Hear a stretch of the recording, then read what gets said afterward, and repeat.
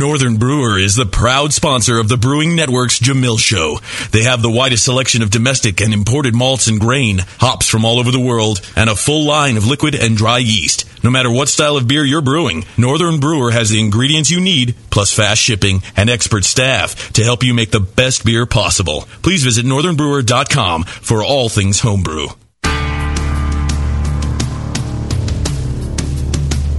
All homebrewers have a favorite commercial beer, but not everyone can make it. Welcome to the show that teaches you how, where you can challenge two masters, Jamil Zainashev and Tasty McDole. This is the Jamil Show. Can you brew it? Now here's Jamil. Hey, howdy, hey, my brewing brothers and sisters. Welcome to Can You Brew It? It's where you drink your mistakes. Drink your mistakes. Right. What kind of mistakes are those? Well, where we don't clone You drink your unwanted children? Is that what you're talking about? I think I still got some Arrogant Bastard in my cooler. Yeah, unwanted children. Arrogant Bastard, yeah. I got more on deck, too. Yeah, well, did you brew it again? No, I didn't. You and I are in a disagreement on the recipe. You don't know that, do you? No, I sense that we are in disagreement because you say, I'm going to brew it. Hand me the recipe. I say, the recipe, and then you're like, so I was thinking of brewing it. This doesn't make any sense. The recipe. Maybe we should change that. I'm like, well, if you want to, but I'm not changing my recipe. You can go ahead and change your recipe. Take your creative license and go for it. That's fine. Well, I would like to do. I have to rely on your sense of recipe. I just think you might have got misdirected with all the book signings and stuff. Writer's cramp, brain cramp, just cramps. Just gas. Just cramps, gas. Yeah, a little gassy. Yeah, right. I'm always gassy, so But, so it's a process thing and a recipe then. Yes, exactly. So. No, if you want to do it though, and I could be totally wrong. What was it? I know what it was. The only specialty malt you had was Special B, and get the beer as dark as what I can buy at the store. Mm-hmm. I'd have to put in like a zillion tons of that stuff. No. You had like 7%. All right. Yeah. All right. It'll work.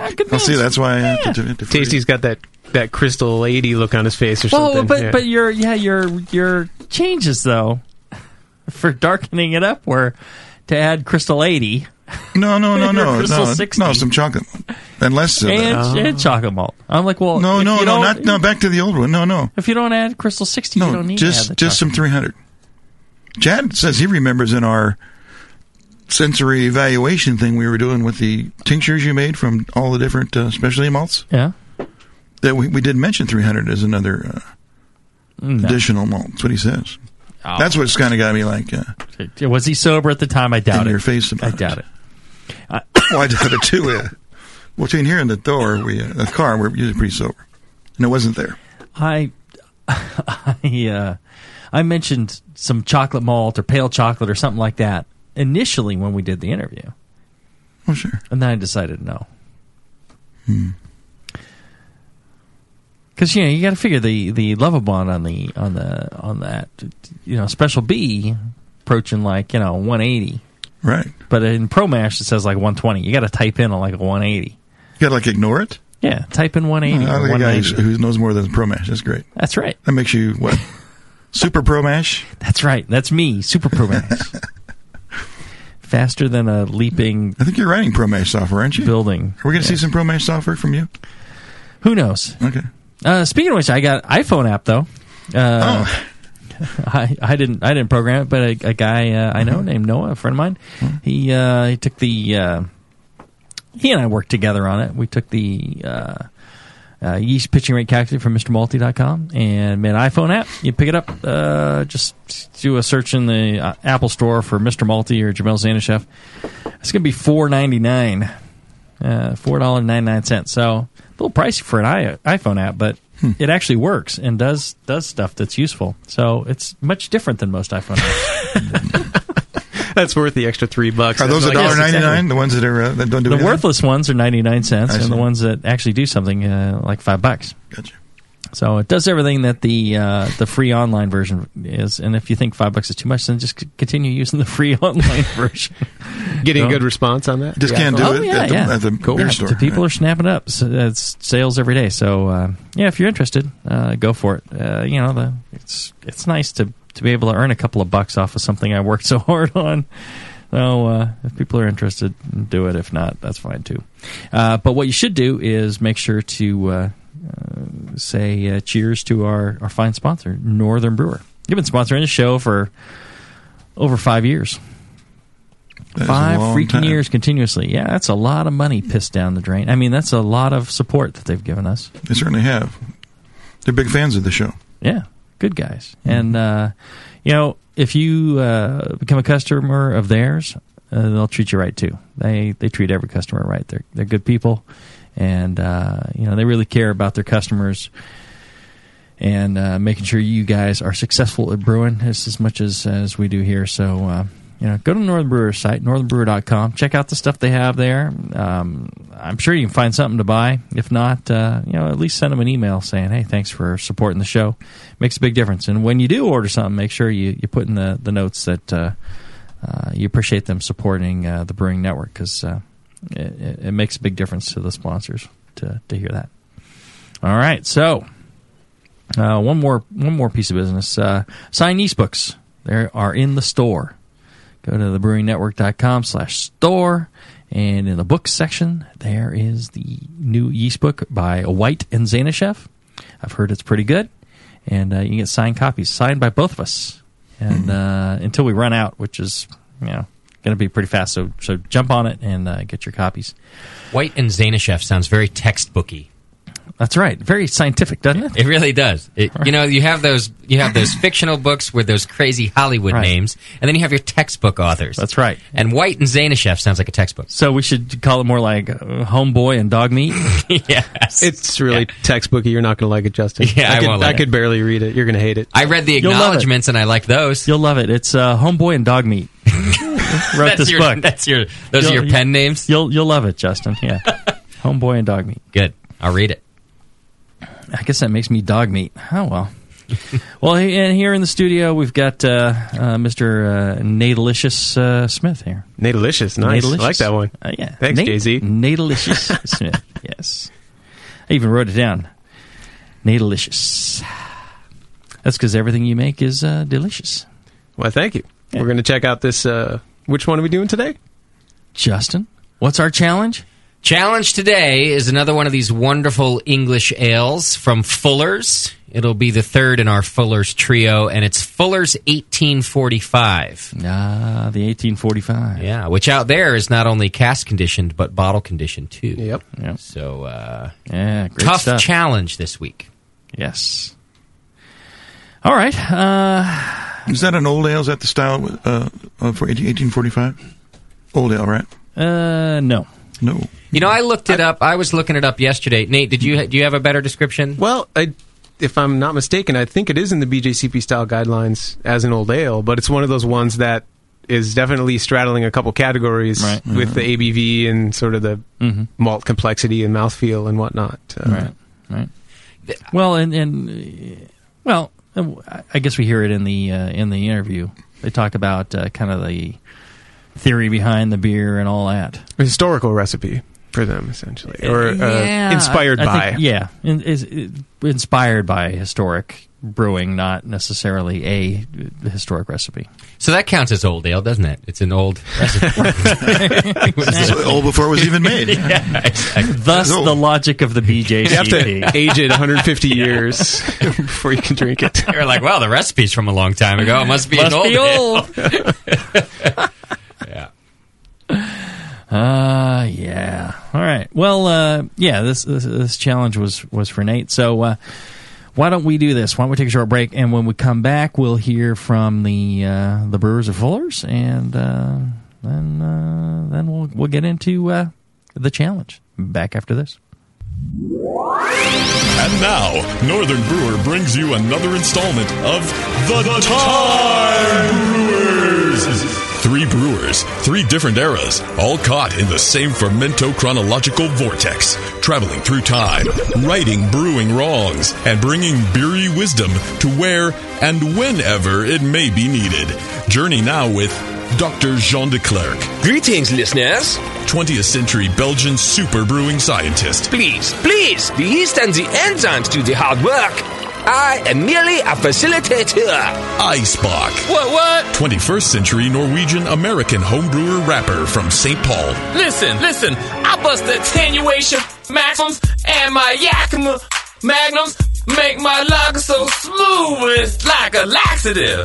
My spit got that static power after I mash for an hour. I got naked ladies in my brew room all covered in hot flowers. I swing a propagation flask like a 5-liter dick. Get your nasty mid-drinking group on ass back to 1026, boo! And Brother Abelard. Art thou a witch? Begone! 12th century English monk and perpetuator of brewing superstition. My holy rod of divine babbling shall maketh any ale to froth by the grace of heaven, and a modicum of bog myrtle hurts not either. Brought to you by Northern Brewer, your one-stop homebrew supplier throughout the entire fermento chronosphere. The widest selection of quality malt, hops, yeast, and equipment with $7.99 flat rate shipping. Tune in next time for more Time Brewers! Do you support the Brewing Network? Do you brew your own? Are you looking for an economical, fun, and legal way to do both? Subscribe to Brew Your Own magazine and do just that. All year long, Brew Your Own will surprise you, entertain you, and educate you with articles on beer and brewing from authors like the Brewing Network's very own Jamel Zalashev and John Palmer. Each issue is a full pint of brewing techniques, homebrew stories, tips and photos, projects to make yourself, and recipes for the avid home brewer. Get your tough questions answered by Mr. Wizard and polish your style accuracy with Jamel. A portion of every subscription goes to the Brewing Network, so subscribe today at byo.com/Brewing Network, or just click the BYO logo on the Brewing Network homepage and support a fantastic hobby and your favorite broadcaster. Brew Your Own, the how-to homebrew beer magazine. Hi, I'm John from Grain and Grape in Melbourne, Australia. We've been supplying home brewers with equipment, ingredients and advice for over 20 years. We carry a great range of grain, hops, whey-yeast, liquid cultures and all the gear you need to make great beer, from the most basic setup to a fully automated home system. We're all keen brewers, so drop in on one of our twice-monthly all-grain brewing demos and have a chat with Chris, Dan, Paul, Nick or Sam. We'll talk about brewing and recipes and systems and techniques all day. If you're squeezed for time or just dabbling in all grain, try our range of artisan ale fresh work kits, brewed at Melbourne's very own Mountain Goat Brewery. We're very proud to be a major sponsor of the Australian National Homebrewing Conference. This year we've got Randy Mosher and Gordon Strong heading here for 3 big days in October. Mention the Brewing Network when you're ordering online or over the phone to receive freight free on your next order under 15 kilos. Check out our website grainandgrape.com.au for conditions, and we'll see you at the conference. Hey, what are you doing, man? Writing a review of WLP 400. What? You're reviewing yeast? Yeah. White Labs has home brewer reviews of all their strains. Are you new to these interwebs? Check it out. That's awesome. White Labs, your source for great yeast, invites all brewers to visit whitelabs.com to read and write your own reviews of all their yeast strains. Get real-world tips and tricks from other brewers who have made the most of their vials and post your own experiences. It's another way White Labs brings you closer to the best yeast on the planet. And send. There you go. You misspelled flocculate, dude. What? Mother... White Labs. It's all in the vial.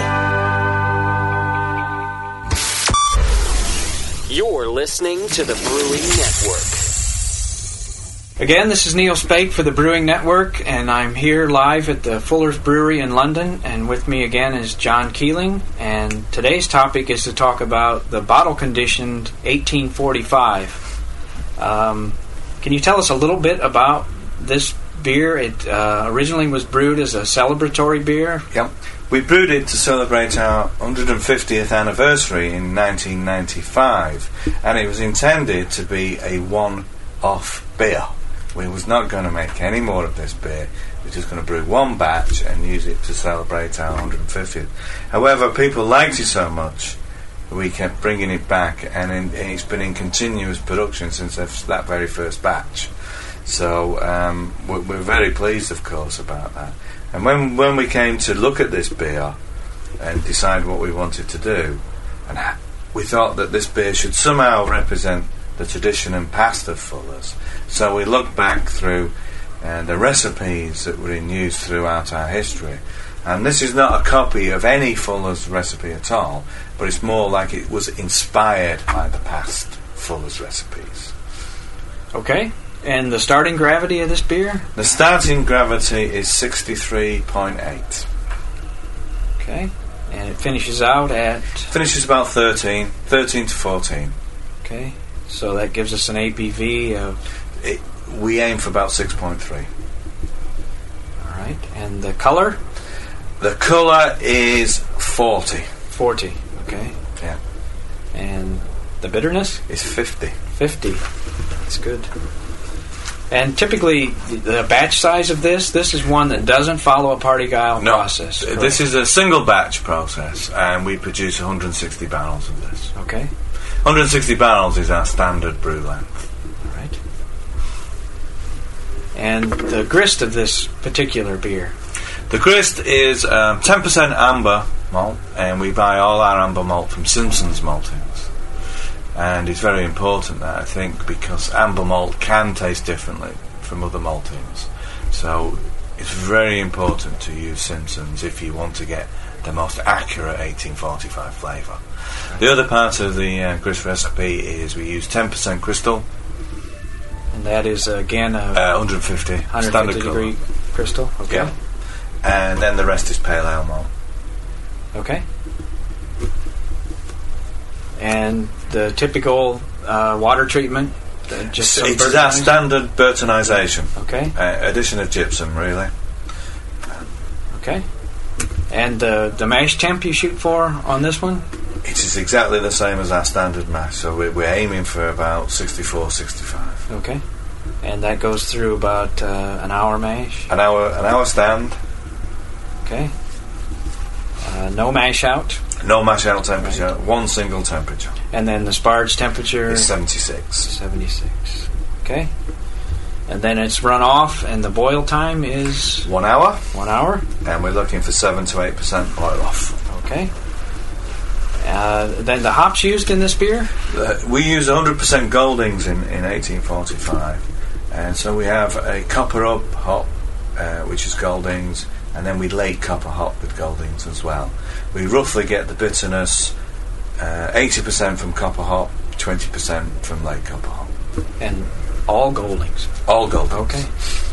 Then the fermentation, you shoot for a fermentation temperature of? Yeah, with 1845, we pitch in at 17.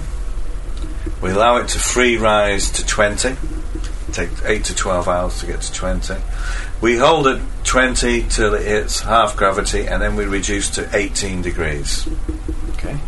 And then we allow it to ferment out till it's roughly between a quarter and a fifth, and then we chill back to 6. Where we put the chilling on, I think, is very dependent on how fast you can chill. Okay. So the faster you chill, the closer you want to be to your PG. Right. Okay, in your finishing gravity. The longer it takes to chill, you want to set it a little bit early because it will continue fermenting all the way down through chilling. So that's the trick. To catch that PG, you set it according to how you chill. We chill at a degree an hour.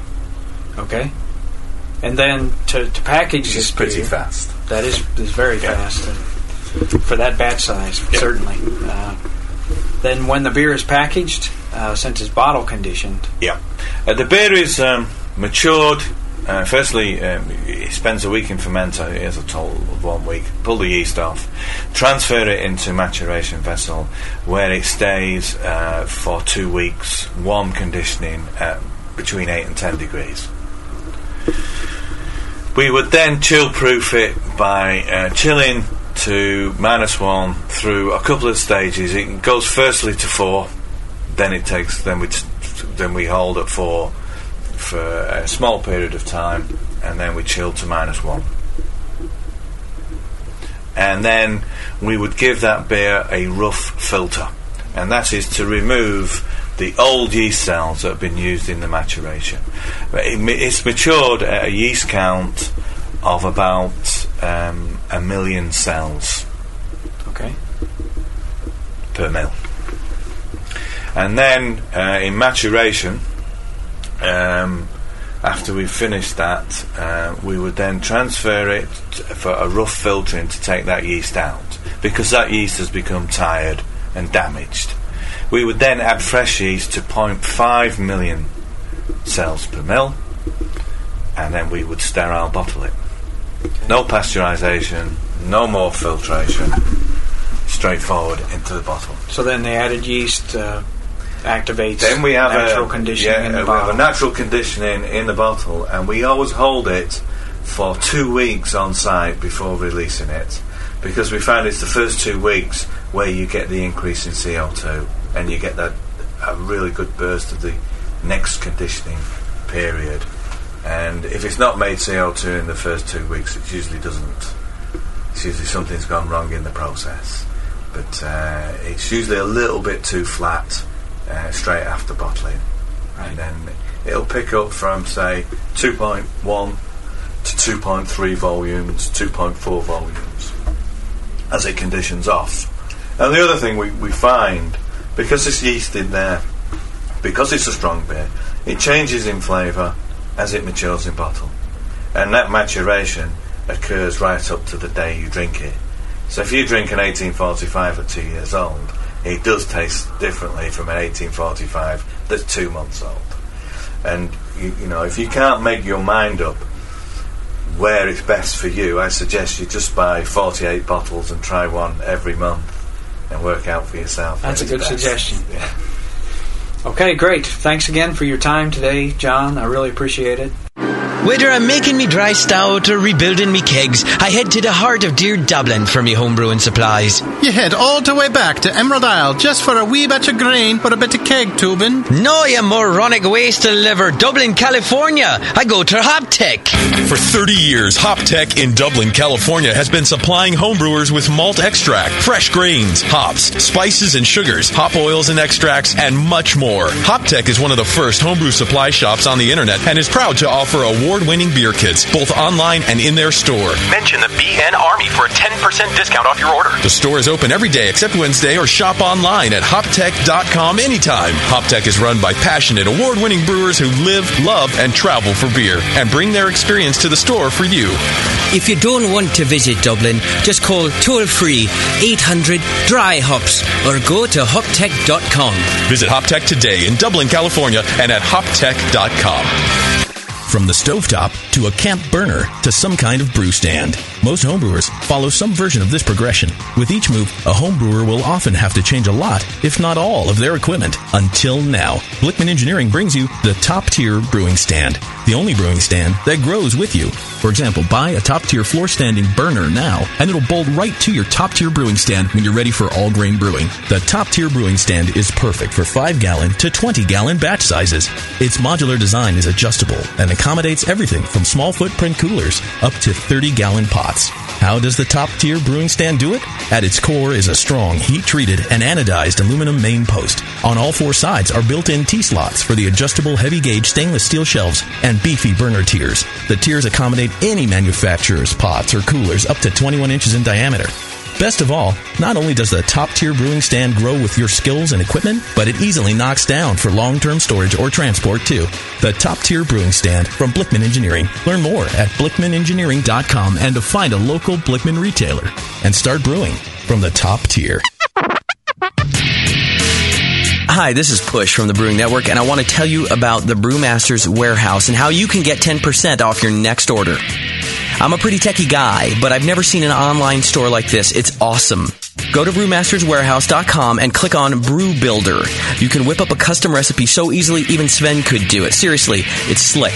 You can share your recipe with your own logo and notes to the Brewmasters database if you want, and the best part, it keeps a running tally of the beer you're building while you're doing it. Then, bam, click Buy Recipe, and your cart is filled and ready to go with helpful suggestions in case you forgot something. This thing is amazing.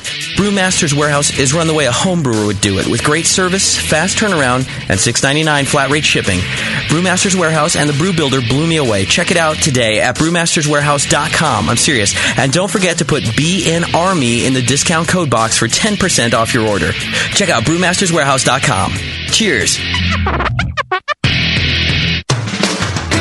Downtown Joe's, located in the historic Oberon building in beautiful downtown Napa, California, offers an award-winning brew pub experience from 8:30 a.m. to 1 a.m. every day. For 15 years at the corner of 2nd and Main, Downtown Joe's has been voted Best Night Spot 7 times and Best Brew Pub for the last 4 years in a row. Brewmaster Colin Kaminsky's handcrafted ales, like his Tail Wagon Amber Ale and Double Secret Probation IPA, are the perfect accent to riverside dining, live music, and a relaxing outdoor patio. Don't miss the Beer of the Month, special rotating taps, and the BN Army Member Special. Wear your BN gear, get 10% off your beer. Visit downtownjoes.com to make reservations, peruse their extensive calendar of events, or just read more about their fantastic beers. Come enjoy the fine beer, food, and music. Downtown Joe's, the award-winning brew pub where you'll feel at home. My name is Olin Schultz, and I'm president of More Beer. This month, More Beer wants you to meet the man behind the brand. I founded More Beer 15 years ago. Olin started brewing before the release of both Windows 3.1 and Bill Clinton. I've been homebrewing for 18 years. What makes starting the biggest brand in homebrewing great? My favorite thing about working at More Beer is the great energy of the staff. Everyone loves to talk about beer. Olin has put some of his favorite items on sale this month, just for you. My favorite things to brew with right now at More Beer are the new breathable silicone carboy hood. An easy way to seal your carboy without a lot of head pressure on your yeast. My malty brown ale kit, our stainless steel quick disconnects, our line of heavy-duty kettles, and, of course, the B3 500 brew sculpture. The best gravity-fed brew sculpture with a footprint of just 2 by 3 feet. It can fit almost anywhere. Don't miss Olin's favorites this month only, and only at More Beer. Live Beer Radio, the Brewing Network. The Brewcasters. If you're just starting, don't be discouraged by all this stuff. It's so easy. Just throw it together. Put some sugar and some water and some yeast in there. Yeah. Beer. Brewing Network. Now back to the challenge. Can you brew it?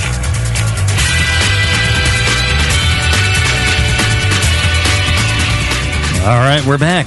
We're here with Natalicious. And Natalicious is here as well. She's delicious for a different reason than Nate. Oh, yeah. It's not exactly the same. But, you know, both very, very pleasurable in different ways. I would say that, too. Like beer. But both personality-wise. I'm not saying, you know. Of course. Yeah. None of the other stuff. Face for radio over here. Not talking about that sweet ass on Nate. No.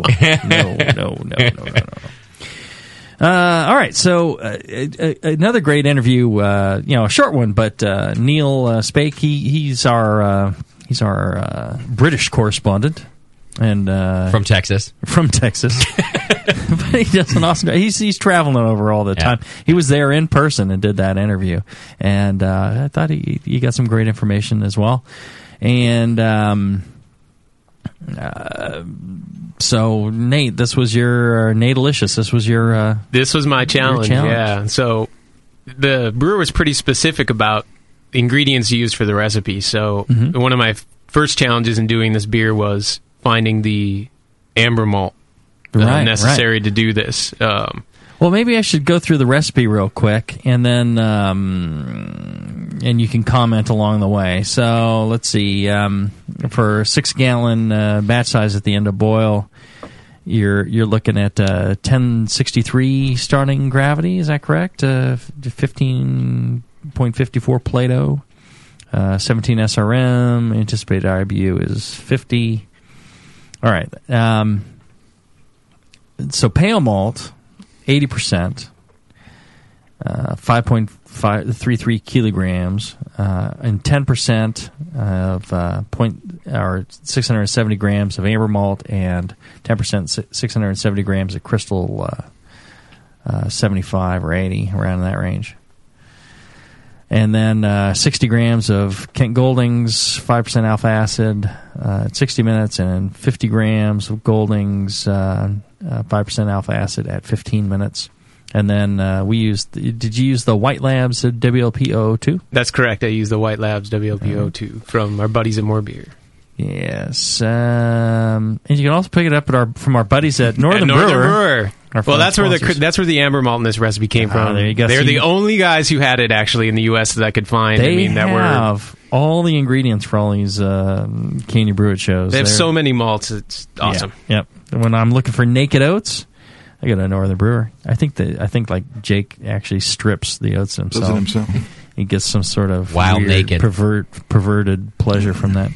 148 degrees Fahrenheit for the mash, and then Burtonized with gypsum. Out of that 15-minute edition, it's actually really a 0-minute edition, but they whirlpool.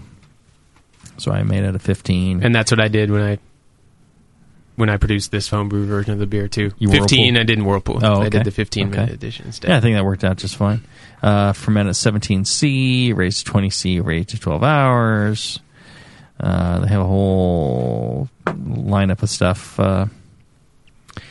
And the amber malt was from Simpson's. All right, so that's the basic recipe. Go through your story on the amber malt and everything again. So the only supplier I could find in the U.S., at least supplying to the homebrew world, was Northern Brewer that had the right amber malt. Our sponsor. Yeah, so our sponsor came through on that one, which was awesome. So used that 10%, and then Crystal 75L, Simpson's Crystal, and Simpson's Maris Otter for the base. Mm-hmm. That was a 10% English Crystal 75, 10% English amber malt, and then 80% of the Simpson's 2-row. And then, of course, EKG for all the hopping. And hit up about 80% of the IBU at 60 minutes, and then the remaining 20% in the last 15 minutes in place of where Fuller's would do the whirlpool.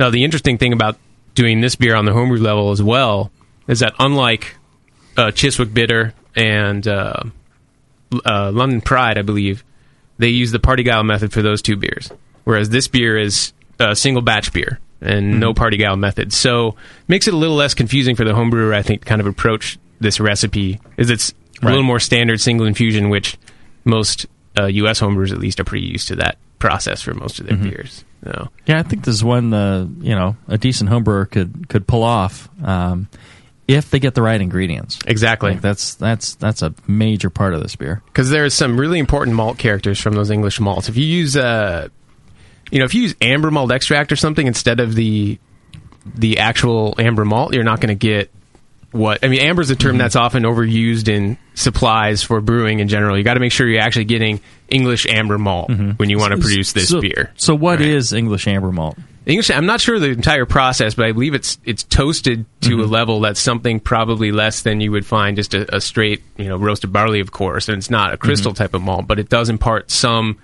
residual body and some slight roastiness that you wouldn't get from any other malt. A very specific process. Sort of an older process of producing malt, if I'm not mistaken, which is part of this historical inspiration that Fuller's had for making this beer. And what color is that malt that you got? I forget the Lovabond on. I believe it's about 35 SRM or so. It's would equate to that, I guess, that level SRM of a crystal malt, but you're going to get an entirely different flavor characteristic from that malt than you would expect from a crystal malt. I wasn't just in chewing and tasting the malt, because I'd actually never brewed with amber malt before. It had to me, just toasty, slightly roasty, and not really a sweet taste at all. You sort of approach a malt like that thinking it might be a little bit like English Crystal, but it was something entirely different altogether. I think it gives a real kind of nutty, kind of slightly roasty character to it. Very subtle. Right. locks in with I think the idea behind it too is it locks in and accentuates the good things about the Maris Otter, right? And it gives you more of that when you brew with it. Like a deeper, more intense Maris Otter character. With not like a fake Maris Otter character, but bringing enough of those interesting, unique characteristics to the forefront. That's what I was getting, even from the wort pre-fermentation. Right away it kind of came out as an obvious thing, and I thought also in the pre-fermented state, I had this thought that maybe overusing the malt would accentuate phenolics or some characteristics in yeast, perhaps, but balanced in a recipe about 10%, like it is in this context, I think it works pretty well. And obviously, 1845 is a commercial beer, is an excellent beer. Right, you know, they balance that quite nicely. All right, so you actually provided us 3 beers here to taste, and I did, yeah. I produced 10 gallons of wort on brew day for this beer, and split them into 2 carboys. Same exact yeast, same exact, obviously, mash temperature, cooling, everything else. The only difference between the 2 homebrew versions is one was temperature controlled fermentation at the specifications that Fuller's provided to us, which was 63 degrees Fahrenheit right when the yeast was pitched. Let it raise naturally to 68, hold it there, and then bring it back to 64 when half the fermentation was complete. So I approximated that as best as possible for half the batch. I only had enough temp control space to do half the batch that way and let the other sit at ambient, but they both started from 63. They both started from the lower temp, and then one was allowed to free rise, essentially. And then the other one, I used the specifications that the brewer at Fuller's gave us to control the fermentation as much as possible. Very interesting. Yeah. And I'm a big proponent of fermentation conditions really radically changing a beer. Absolutely. And I would say that number 1 and number 3 are your beers, and that number 2 is the commercial. That's true. But number 1 and number 3 are totally different. Now, before you tell us which is which, why don't we go around the room and see who has what as cloned or not cloned, and which one of whether it'll be a 1 or a 3. Tasty, why don't we start with you? Which one did you think cloned or not cloned, and do you think it's 3 or 1 that would be most like number 2? Well, stuff as they warmed up, I think I changed my mind. 1 and 3 are obviously Nate's. And we can get back to this common thing about beer freshness. We can only get this 1845 just so fresh. Got to be shipped over from England, right? So I think you mentioned this when we were off the air, that this is more of a task of predicting which one's going to end up tasting like the 1845. And I thought first I liked the aroma in number 3, but I really like the malt backbone in number 1, and I could see as those hops dropped out, I could see that lining up really well with the commercial version. So I say cloned, and I say number 1. Okay. Justin, what's your take on it? I've had the same kind of back and forth as Tasty as the temperature has changed in these beers.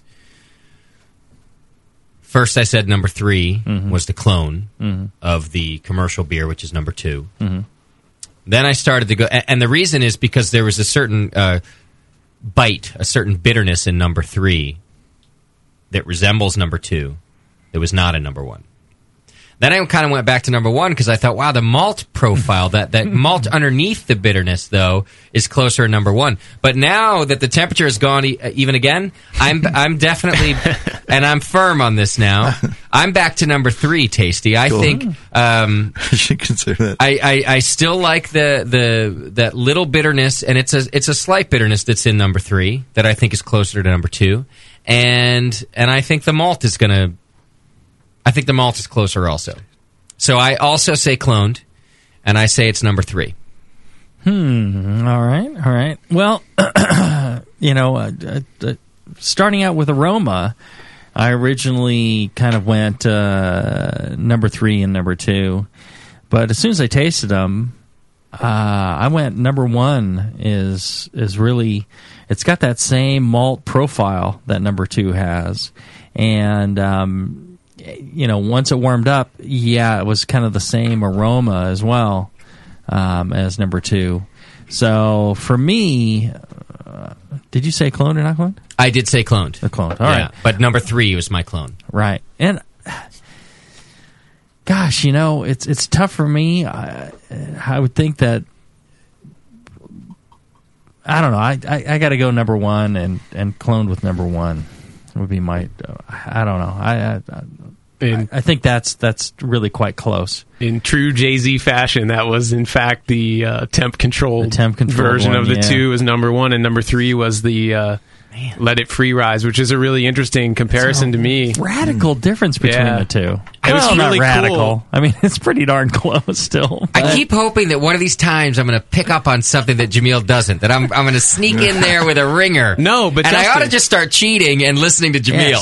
Yes. No, but Justin, the thing is when I first tasted even the gravity sample of the ambient, or I'd say number 3 versus number 1. Number 3 being the ambient temp and number 1 being the temp control. I thought the ambient temp. I thought, wow, this has actually got the better aromatics than the one that was temp controlled. However, I think aging over time, the one that was allowed to free rise with no temp control is gonna go in weird ways over time, whereas the one that was temp controlled is gonna age much better. And that's sort of the spirit behind this beer, is that you want to be able to age it and taste that interesting complexity that's going to come forward over many months. Yeah, and one of the things you brought up during the discussion was that even Fuller's is saying, well, buy yourself a case and try one. Exactly. Try one a month or every month. Right? And then you're going to figure out, how you like it, because it's going to develop over time. And so, and it really seems to me that number 1 is the better brewed beer. It's got a nicer,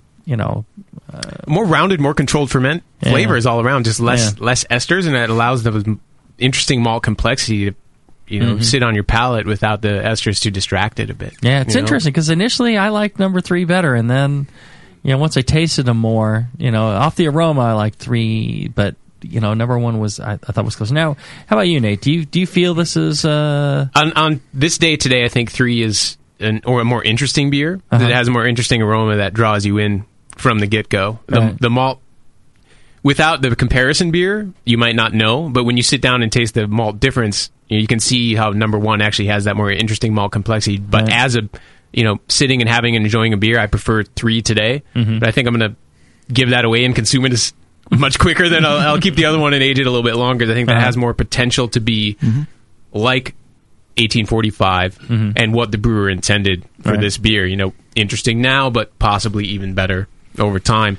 And I think so I did this experiment to obviously because I didn't have the ferment space to control both, but I thought it was interesting from a homebrewer perspective, because a lot of people don't have temp control, and would they want to attempt this crazy yeast ferment regimen that's recommended by Fuller's, or should I not even bother? You can still get a really interesting beer, but know that it may have some different aging properties than the original Fuller's 1845, and that actually got pretty hot too, the non-temp controlled one. It got up into the mid 70s, which I normally would never let beer do, but I figured for the sake of this experiment, let's see how different they really get. And they're pretty different beers, which is pretty cool. So my question to you, now, I don't think you've ever brewed a beer that you've called cloned. Right. So except for the Green Flash. The Green Flash, I said unanimously was cloned. Yeah. No, you had didn't you do the Gordon as well? The Gordon, that was a cliffhanger. I think you called that cloned, and I didn't. I think we argued over that one. We did, yeah. It was a good one. And I broke you from ever calling it cloned again. At that point, now you just throw it in my face and call everything not cloned. That's true.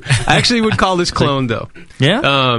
And especially over time, I think that the homebrew version is going to converge with where the commercial beer is at. Yeah, I think you nailed it on the number 1 version. Much like Tasty said, I mean, you're taking into the freshness and all that that sort of thing is important, and I think they'll really converge over time. Well, we'll see. Exactly. I'll bring it back. Bring it back.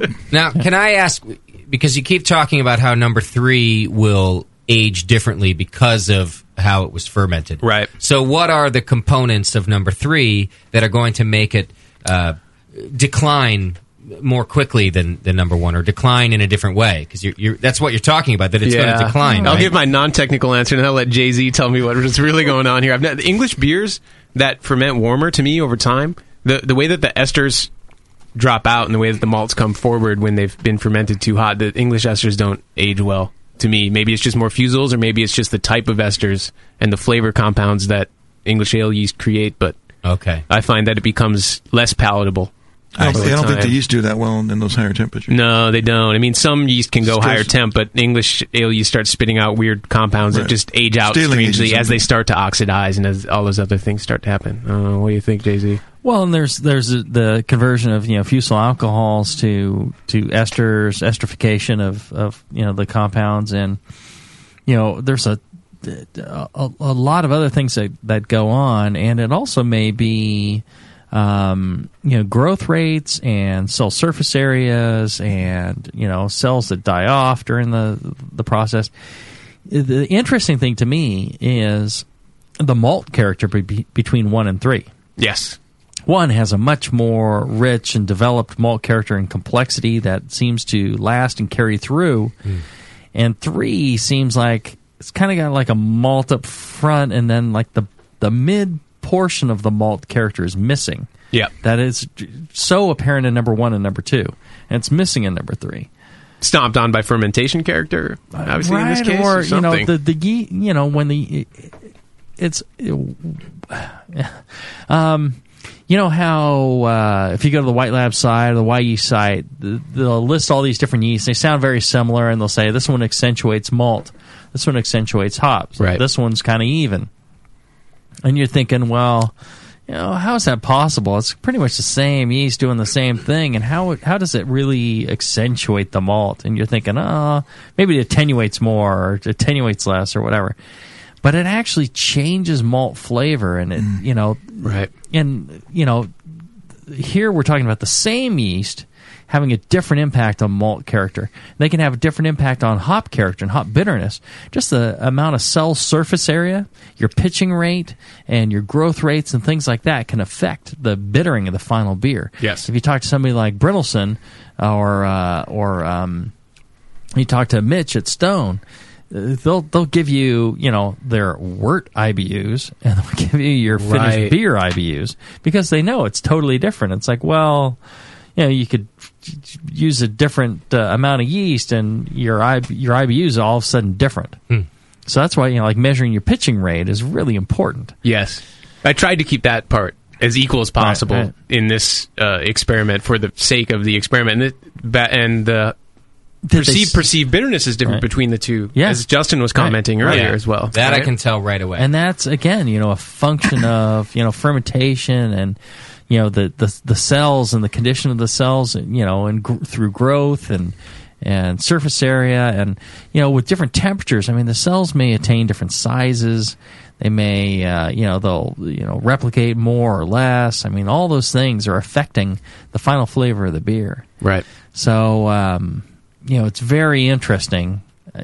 I didn't think it would be quite as clear cut as this, but that's a good experiment. That's really well done. I'm impressed. Yeah, it's really fun to split batches like that. I love doing slight variations that you may think make only slight difference, right? Or just to challenge your assumptions on brewing. Otherwise, I'm just making beer, which is great. But I'd like to learn something every time if I can. The interesting thing, though, is if you had just done that, we may say, well, we like 3 better, right? Right? Exactly. But comparing it to the commercial example, we're like, oh, no. Number 1, there's a reason for doing this, and number 1 is actually the one that fits. Yeah. Now that it's warmed up, even now, it's when the finish is much cleaner in 1. I mean, and it exposes that Fuller's flavor, the 1845 flavor, really exposes it. The other one almost covers up some of the base malt. It's gone or something. Right. It got consumed at 75 You're losing degrees. a little Maris Otter character, and you're getting more amber malt and crystal malt, almost only. That base or mid malt character is gone. Malt beer, it's about malt. Huh. All right, let's take a short break, and when we come back, we'll take any questions if anybody's got them, or we'll just chat until the end. Back after this. And now, Northern Brewer brings you another installment of The Time Brewers. When last we left our heroes, they found themselves in 1842 in the province of Bohemia. Yo, this era jerky. All the beers is murky. What ho, friends, a male alewife. I don't know what I'm doing, so I got this dark malt, yeah? More stinky dark beer, yeah. No, sir. Please, wait. Just a moment. Aye, a package from the future from Northern Brewer. Use the Pilsner malt, my good man. And these Sots hops, sucker. They ain't noble like Queen Victoria, but you can use Sterling from Portland to Astoria. Let your wort caramelize and let melanoidins harmonize in a long boil. Keep your starter under cover with aluminum foil. Boo. And use it with some bog myrtle. Northern Brewer is your one-stop homebrew supplier throughout the entire fermento chronosphere. The widest selection of quality malt, hops, yeast, $7.99 flat rate shipping, and get your nasty-ass bog myrtle back to the dark ages, Brother Abelard. Hey, this golden lager with the happy hops pretty damn good. Thanks, Time Brewers. Thanks, Northern Brewer. Our work here is done, my friends. Now, to wherever we are next needed. Tune in next time for the continuing adventures of the Time Brewers. Brewers Publications is proud to announce their newest release, Yeast, the Practical Guide to Beer Fermentation by Chris White and Jamil Zainasheff. The Practical Guide to Beer Fermentation is a resource for brewers of all experience levels. Chris and Jamil thoroughly cover yeast selection, storage, handling yeast, and how to culture yeast. Learn how to set up your own yeast lab, the basics of fermentation science and how it affects your beer, plus step-by-step procedures, equipment lists, and a comprehensive troubleshooting guide. Professionals and homebrewers trust Dr. Chris White, who founded White Labs Yeast more than 15 years ago. And Jamil Zainasheff is one of the most respected and most awarded homebrewers in history and co-author of Brewing Classic Styles with John Palmer. Visit Brewers Publications on Facebook for more information. Order your copy at shop.beertown.org or from the Brewing Network. Yeast, the Practical Guide to Beer Fermentation by two of the most trusted names in commercial and home brewing. Proudly available soon from Brewers Publications. When I order a beer, I want my server to know more about it than I do. I want someone who enjoys good beer and loves helping others enjoy it too. I want someone who knows how to pour a perfect pint for every beer style. I want a Cicerone. The Cicerone Certification Program is creating the type of people who help you enjoy great beer. Home brewers and craft beer lovers know beer is more flavorful and complex than ever, and it takes some serious knowledge to store and serve beer right. Cicerones know beer. There are 3 levels in the Cicerone program: Certified Beer Server, Certified Cicerone, and Master Cicerone. Cicerones are truly the sommeliers of beer. The best beer locations have a Certified Cicerone on staff. Relaxed and unpretentious. Cicerones are tested on storing and serving beer, beer styles, flavor and tasting, the brewing process and ingredients, and pairing food with beer. Learn more about your next beer guide at cicerone.org. Certified Cicerone, because it takes top talent to present a perfect pint. Whether I'm making me dry stout or rebuilding me kegs, I head to the heart of dear Dublin for me homebrewing supplies. You head all the way back to Emerald Isle just for a wee batch of grain or a bit of keg tubing? No, you moronic waste of liver. Dublin, California. I go to HopTech. For 30 years, HopTech in Dublin, California has been supplying homebrewers with malt extract, fresh grains, hops, spices and sugars, hop oils and extracts, and much more. HopTech is one of the first homebrew supply shops on the internet and is proud to offer award-winning beer kits, both online and in their store. Mention the BN Army for a 10% discount off your order. The store is open every day except Wednesday, or shop online at hoptech.com anytime. HopTech is run by passionate, award-winning brewers who live, love, and travel for beer and bring their experience to the store for you. If you don't want to visit Dublin, just call toll-free 800-DRY-HOPS or go to hoptech.com. Visit HopTech today in Dublin, California and at hoptech.com. Nico, listen, our lawyers said that we had to do this for 1 hour, and after this, we don't have to talk to each other for 3 more months to the next meeting. Kids, come on, let's get out of here. I'm supposed to have more lines. I'm the professional. Hey, it's Sully. And I'm Nico. And we opened the 21st Amendment 10 years ago at 563 2nd Street in San Francisco, just 2 blocks from Giants Park, to make great beer and have a great time doing it. That's right, because to us, the 21st Amendment is more than just the right to make beer. It's the right to experiment, to be innovative, and just do things differently. And so now, we're putting our craft beer in cans. That's right, cans.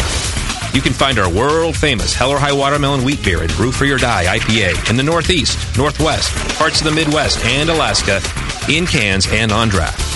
So next time you're at your local neighborhood pub or good beer store, be sure to ask for 21st Amendment in cans. Because everyone likes it in the can. Tasty crack cans. tasty crack can. Williams Brewing is your online resource for prompt delivery of quality home brewing supplies. Since 1979, Williams Brewing has offered the finest equipment and freshest ingredients and the best customer service in the business. Cut hours off your brewing sessions by using one of our 11 varieties of famous Williams malt extract. Our Williams Belgian Pale Extract is mashed with pure Belgian two-row malt and a small percentage of Belgian wheat malt for an authentic Belgian character you just can't get from other extracts. Or check out our unique fermenters, 2.5-gallon kegs, paintball tank-based draft beer equipment, bottling aids, and much more. We even have our own line of precision hydrometers. Go to williamsbrewing.com to browse our vast selection. That's williamsbrewing.com. Orders placed by 3:30 p.m. Pacific Time ship the same day. Brewing is easy. The Williams way. Hilo, what's your feel like? Take awesome and multiply it by 2. Yeah! Spraying live beer radio all over your face. Can't get any better than this, baby. It's the Brewing Network. And now, Suck It Tasty.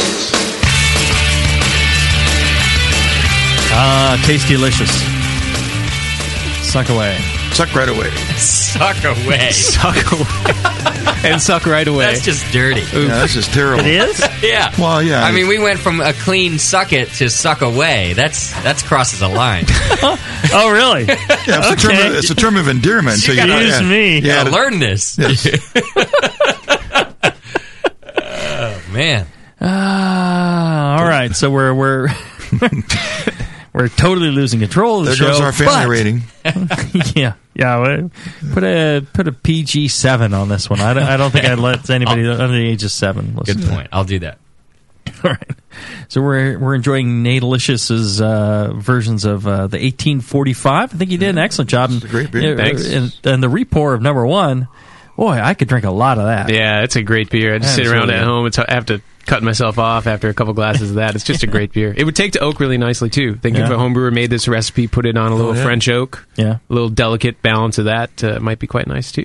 Something to think about for people that are into this style. It's pretty good. Man. So slip some wood in there and... yep, splinters and all. Maybe you get some nice wood character. All right. So, Justin, do we have any questions from the chat? My first question is... Yes. Since we're talking about how nice this beer is, how well does it go with the Vicodin they gave you for that broken leg of yours? That's a great question, Justin. Yeah. I should explain to the audience first that they do want to know what happened to your leg. That's why I broke my leg, and in the spirit of sitting in the studio a little bit more oftentimes in the Doc chair, I thought I would emulate Doc.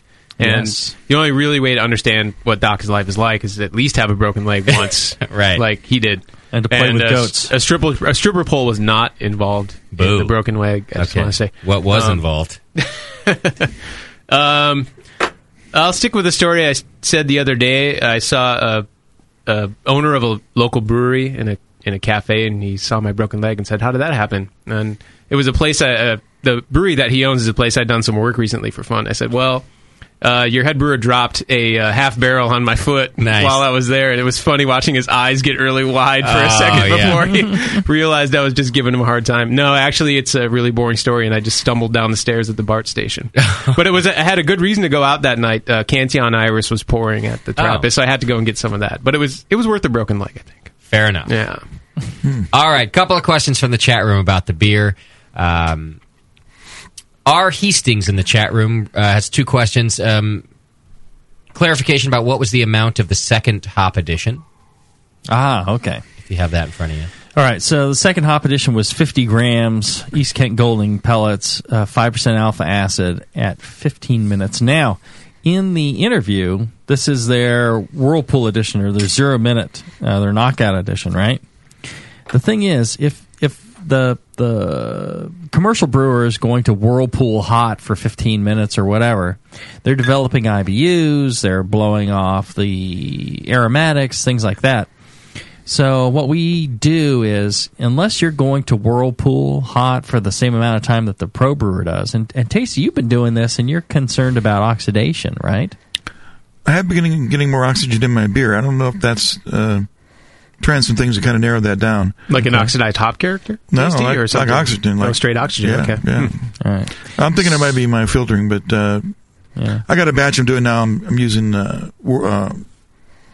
clarifiers to see if it comes out the same. Okay. So what we've done, or one of the options is to, instead of doing a 0-minute addition, just move it back to 15 minutes or whatever the length of, slightly less than the length of whatever their hot whirlpool is.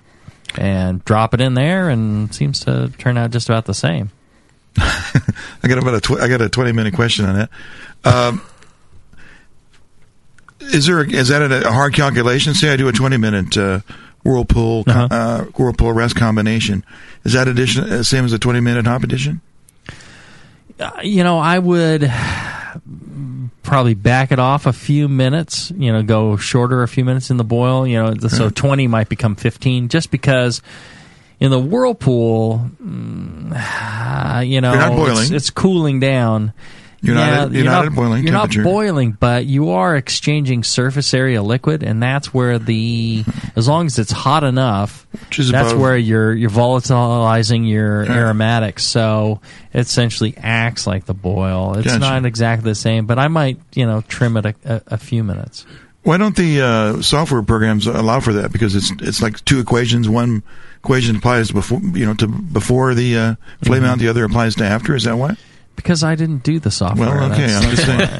I get a lot of questions about this. A lot of people, been listening to the, especially the Firestone show. Is there an equation for both? I think that's a great question, Tasty. I think you could come up with it. I think, I think the problem is that people, doing the software a lot of times, to their credit, they're following all the accepted rules and measurements and equations, and they're not just going off on, Jamel was saying, and doing some stupid thing like that. They're doing what they should be doing. But I think there's some experimentation, or at least I think just practical application. We all know that this happens. Anytime your wort's over, I don't know, it's in the 170s Fahrenheit, you're isomerizing those alpha acids. So you are developing bittering. And if you at the end of the boil, you whirlpool and you throw a bunch of hops in, you're adding bittering. So, but the software that, it says 0 and all of a sudden you got no bittering. The equations aren't exactly... you've got to have temperature, you've got to have, the hop concentration, you got to have, time, you got to have, vigor of the boil probably applies, atmospheric pressure applies, you have the gravity of the wort applies, your pitching rate applies, all that stuff when you're calculating out bitterness, and then hop character, same thing. Ozone, everything, the turgidity of the brewer, everything, absolutely. And those equations all assume, many of them in talking about isomerization of hops, assume that it's probably a boiling liquid. If you're whirlpooling, it might be 195 or 200 or something like that. It's got to be slower, right? Even though you're isomerizing at let's say 180, it's much slower. These are all Fahrenheit temperature, right? 180. By the way, for our listeners across I the imagine pond. It's not happening as rapidly as at 212 Fahrenheit. Yeah, so I could see a hop utilization number. C. I made that conversion on the fly. Check that out. Well done. So I could see one hop utilization number for post boil, and a separate one for, for on the hot side. Yeah. Then I could see that something being like time dependent. That is, that over time your temperature's dropping. Right. How long was the whirlpool? How long was the rest? If you're not agitating the hops, that's going to make a difference. I imagine that talking about wort IBUs, you could exactly model wort IBU development, and you could factor in all the conditions, and you should be able to come up with software that can give you exactly how many IBUs you have, and you'd be within a half an IBU at the end of the boil.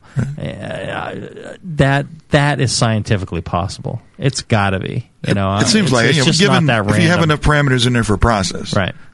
Like for I'm like like I can mash hop a beer and flame out hop a beer, and most of the software is going to say I have 0 IBUs. Right. Yeah. Right. Doesn't seem right. It's much harder for fermentation. But even then, if you could measure, the strain, the size of the yeast vitality, other conditions, the cell wall composition, the cell membrane, things like that, and all those other factors, then maybe you could get close. That's the harder one to really figure out. You could input something called yeast viability factor, and you can learn your own, right, by how things they act and so forth. Right. Well, and just by doing, repetitive, commercial brewers, they will, pitch the same yeast off of the same batch. The schedule is like that. Came off of that batch. It goes into this batch. This quantity, we use this amount. Right. Yeah, and they end up with exactly the same thing time after time, so they don't really worry about it. Right. But for the home brewer, it makes a big difference because you're always brewing all these different beers, and you really want to calculate out these factors. But you really should be able to calculate an exact word IBUs. It just takes some science and some effort, but it's really just not that important. Commercial brewers just keep repeating their process, and so it's the ones I talk to say don't really care. Don't pay any attention to what you calculate because of course they measure. And it's all about knowing your process. And one of the reasons why I did do the 15-minute to the end of the boil edition instead of a whirlpool, in this case of 1845. Is that I know when I've done English type ales in the past, and I do a 0-minute Golding's Hop Edition, it doesn't come out quite how I want it to. Mm-hmm. I need some of that kettle activity to push out some of the volatile oils and whatnot from the hops to give it the right character to mesh with the malts and the and if you just toss it in and chill it down, then you're going to get way too much hop character, like a slight vegetative character. Almost, it's not. Not something I always want, especially for this recipe where the good complexity of the malt was an important side of it too. So. All right, second part of his question was... oh, Jesus, I had a question in there too. Yeah. Jamil had mentioned in previous Fuller's episodes that you could start the fermentation at 17C and then let it go to 20 and leave it there. Would that make a difference here? I don't know. I think that's the critical part of it, personally. But... it might make a difference. You mean the critical part is following exactly what he said to do? 17 to 20, I think that's more important than at half gravity chilling it back down. Okay. That's just my guess. Yeah, I did that maybe actually slightly slower than Fuller's might. I did about a degree a day until I got it down. I mean, it was only 3 degrees, so I brought it about a degree a day as I didn't want to shock the yeast too much. But it was kind of unclear to me whether or not they did that as a straight drop in 3 degrees in a short period of time or not, but that's something people are going to have to experiment with. They want to... Because, I mean, Fuller's knows this yeast extremely well. You got to give them that kind of credit, and there's something interesting happening there that we may or may not be able to reproduce with a 5-gallon fermenter. These are they're doing 160-barrel batches. We're doing something very different. So. Right. Okay. And next question was, Nate, you had mentioned on beer number 3, the one that we didn't call the clone. Yes. That you let it go up into the 70s. That's correct. So the question a listener had was how far into the 70s, and my question was how long did it take to get there? Because I've heard Jamil and Chad talk a lot around here about after that first couple of days, it's okay to let it rise. So I want to know about that. That's a great question. As I started at the same starting point, 63 degrees or about 17C on both. And then obviously temp controlled the 1. Yep. And then number 3, let it free rise. I'm not sure actually how quick it got up into the 70s, but I remember checking it probably about 72 hours in, and it was about 71 or 72 degrees. Okay. And it got pretty warm the week after that, and it was sitting out at ambient temp in my garage, and I can only assume it probably increased into the 74 or 75 range at that point maybe. Okay. But you're right, though, for that critical first 24 to 48 hour yeast growth section, it was probably only in the high 60s. So it's a blend of the two. Very different beers nonetheless. It still developed some fermentation character that is I have a question. Interesting. I have a question actually for Justin. When did you start paying attention to what we're saying? and learn about fermentation profiles. What happens is actually that I hear it all, but it takes like use of drugs or something for it to leak out. A couple of days on the beach. Yeah, and then I realized, yes. Shit, I did hear that, didn't I? Actually, I gave you the bottle that I dry hopped with Vicodin. Yeah. Being my broken foot, I think that actually helped you kick in with this special answer. The info Justin. leaked out. Yes. Very nice, Justin. Very nice. Here's where I didn't listen, because another it's an question. Excellent question, actually. Oh, good. That was very perceptive, and all right. I wish I had asked that question. Oh, I knew I'd sneak in there one of these days. You snuck one in there. Okay, here's a question that came through from the chat that I didn't listen, so I'm not sure if you covered. But Nate, did you Burtonize the water? Very good point, and we did mention this earlier, and I forgot to follow up on it. Yes, I did, but not to the level that I'm not trying to copy the exact mineral content that you would find of Burtonized water. I went up to a level that I have found acceptable for English style beers that I've done in the past, and I have pretty soft water being in the East Bay of Northern California. That's how you get that luscious hair. It's exactly how I get that luscious hair. Yes. Soft water. Eggs. I used the protein wash. Gypsum gypsum to push. Yes. Gotta check her. However you get it. Derailed that one right away. Sorry, you're not going to get an answer, dude. No, actually, I only have about 10 parts per million calcium to start with, and very low mineral content, about 10 to 15 parts per million at the most. And so I use gypsum to push that up to about 50 to 75 parts per million. And I don't go past that, as I found I get a salty and mineral type quality that it becomes harsh. Yeah, exactly. Yeah, it becomes a nasty beer. Don't make Burton-on-Trent water. The brewers in Burton-on-Trent don't use Burton-on-Trent water. Go back and listen to the Brew Strong show. Is all about water to get more complicated. But my approach was to use gypsum to get it far up enough above 50 parts per million, but not push it too far. Right. That was the idea. And you know, the water would not be something I would have even thought of as a difference between these three. It's a minor player in this one. I think the fermentation character and the malt profile. I mean, the mash temp is something. But I think what you did dialed it in perfectly. Yeah. I don't think there's not a radical difference between it because you showed restraint. I remember you did Burtonize it, but when I first started brewing, the first few batches that I made, or at least the first half a year that I made, every single kit would come with those Burton water salts, and we would just like blindly throw them in, and the beers are turning out kind of weird and salty and not what we wanted. We were all trying to Burtonize our water, and I think we've all found out years later that pushing it that far is not going to work for most people. No. It's about knowing your local water and dialing that up enough, but not too far. All right, Blobber Glop wrote in, what was the fermentation vessel configuration for this clone? Both 5-gallon carboys. Okay. Upside down. Upside down. Yes. Well, he does go on to say he's in Canada, so we got to give him credit for being upside down. Would fermenting in a carboy or conical or clean bucket make a difference in this? Or is the key just fermentation temperature and yeast? Yeah, it would make a difference, but temp is the primary differentiator? Pitching rate, yeast health, and the grain selection. There's a book I was reading recently by Homeboy and Dogmeat. They're talking about Homeboy and Dogmeat. I think Homeboy had mentioned at one point that is that still in print? Yes. Homeboy had mentioned that fermentation temp, I think, was one of the he listed a priority order of what matters, and fermentation vessel was way down the list compared to fermentation temp. So, and did Dogmeat concur? I think Dogmeat concurs. I don't know. What do you think? Yes, Dogmeat, absolutely. So we hear. I'm not sure who that is. Right. Okay. And then the final question that came through, I think this one might be for me and you, Tasty. When adding dog hair to the mash, would you go with lab or pit bowl on this one? Well, you get better lautering with the lab for sure. That's a good pit bowl's point. way too short. Yeah. I agree with that entirely. That's it from the chat, guys. All right. So, Natalicious, he knocked another one out of the park. That's right. That's Thank a winner. You. A lot of fun. This is a great beer. I encourage everyone who is even half interested in trying it to try it. It's a great recipe. Yeah, try the home version. Way to not have to rebrew it, Nate.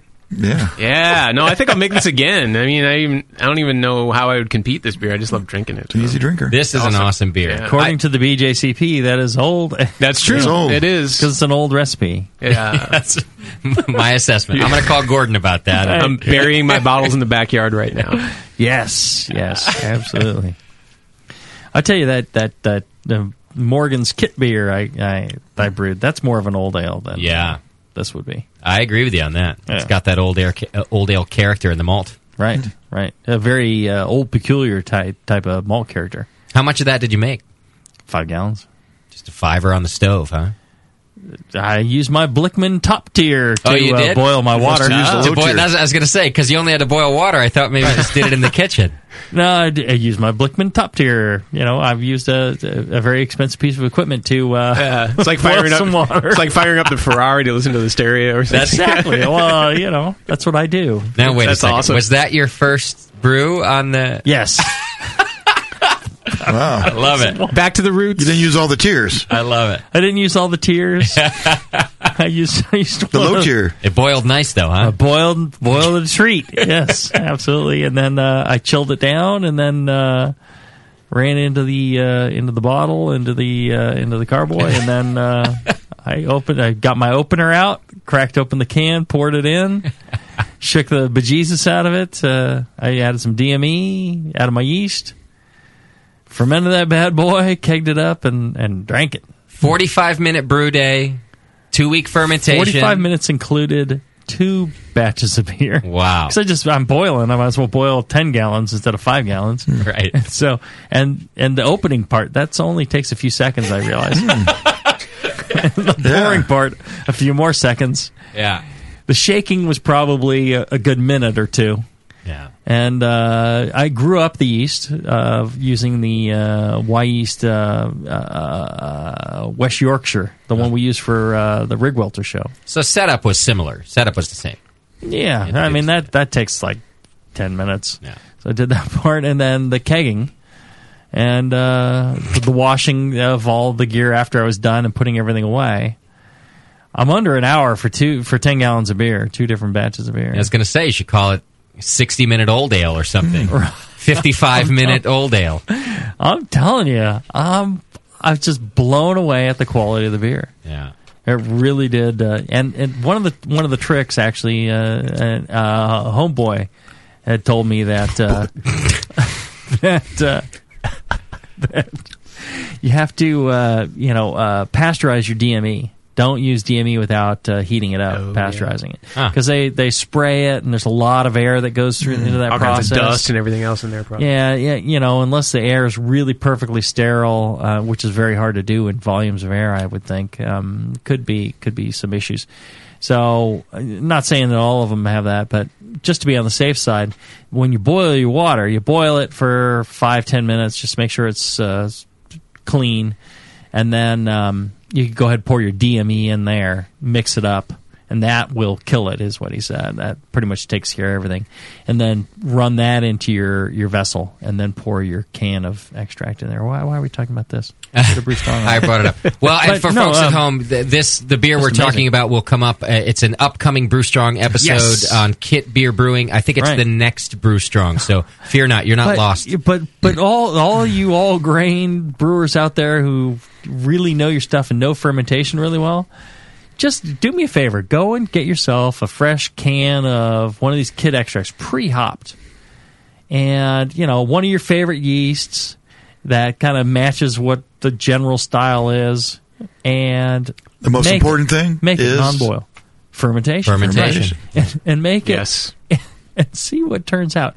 If you are not impressed. You're scaring me here. I'm spending all this time making this wort. I should just get some extracts and. No, you shouldn't. I mean, use my proper. Well, don't give up. The all-grain beer offers you much more flexibility, and I think in the end, the overall picture, better quality. But if I needed beer and lots of it, that difference. Yeah. Is not nearly as large as people claim it would be. You got to bring Tasty some of this beer. I want him to try it too. Yeah, I got to become a believer. Yeah. I want him to try it too. I think I'm going to get myself some Mr. Beer IPA. Do it. Extract. And try that. Why not, right? Yeah. There is a Mr. Beer IPA extract, really? Yeah. With pre-hopped and all? Yeah. And they. Wow. I think we should have a Mr. Multi-extract brand is what I'm thinking. Well, there you go. That's what I'm thinking. Then they got a whole range of all these styles now. So, and they have a lot of extra hops, things like that.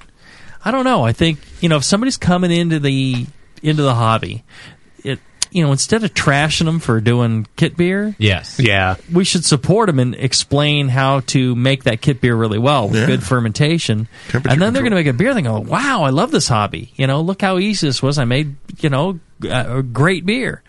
And then, then you can go ahead and get them into all grain. That's fine. But, if they make a crappy beer because they can't ferment right or sanitize right, then you're hurting the hobby. So, well, I'm always the guy who says, I don't care how you get there. Right. If the product is good at the end, exactly. Perfect. Fine. That's the way everybody should be. Yeah. Who cares how you make it? I really don't. I'm not about being cool, obviously, or having the, you don't have to be all grain or anything else. If the beer's great at the end, perfect. Even if Gordon's cheating by blending. Yes. Yeah. Hey, that's what I was thinking. It's okay. If the beer's great, that's a winner. Yeah, I was thinking about blending. I was thinking I could do an all grain batch that's really, dextrinous, really gnarly liquid. Instead of making one beer just right, make two beers that are great, and then blend them to make a great beer. Right, a big malt backbone and an extra. It's much easier than just brewing a beer. Sure.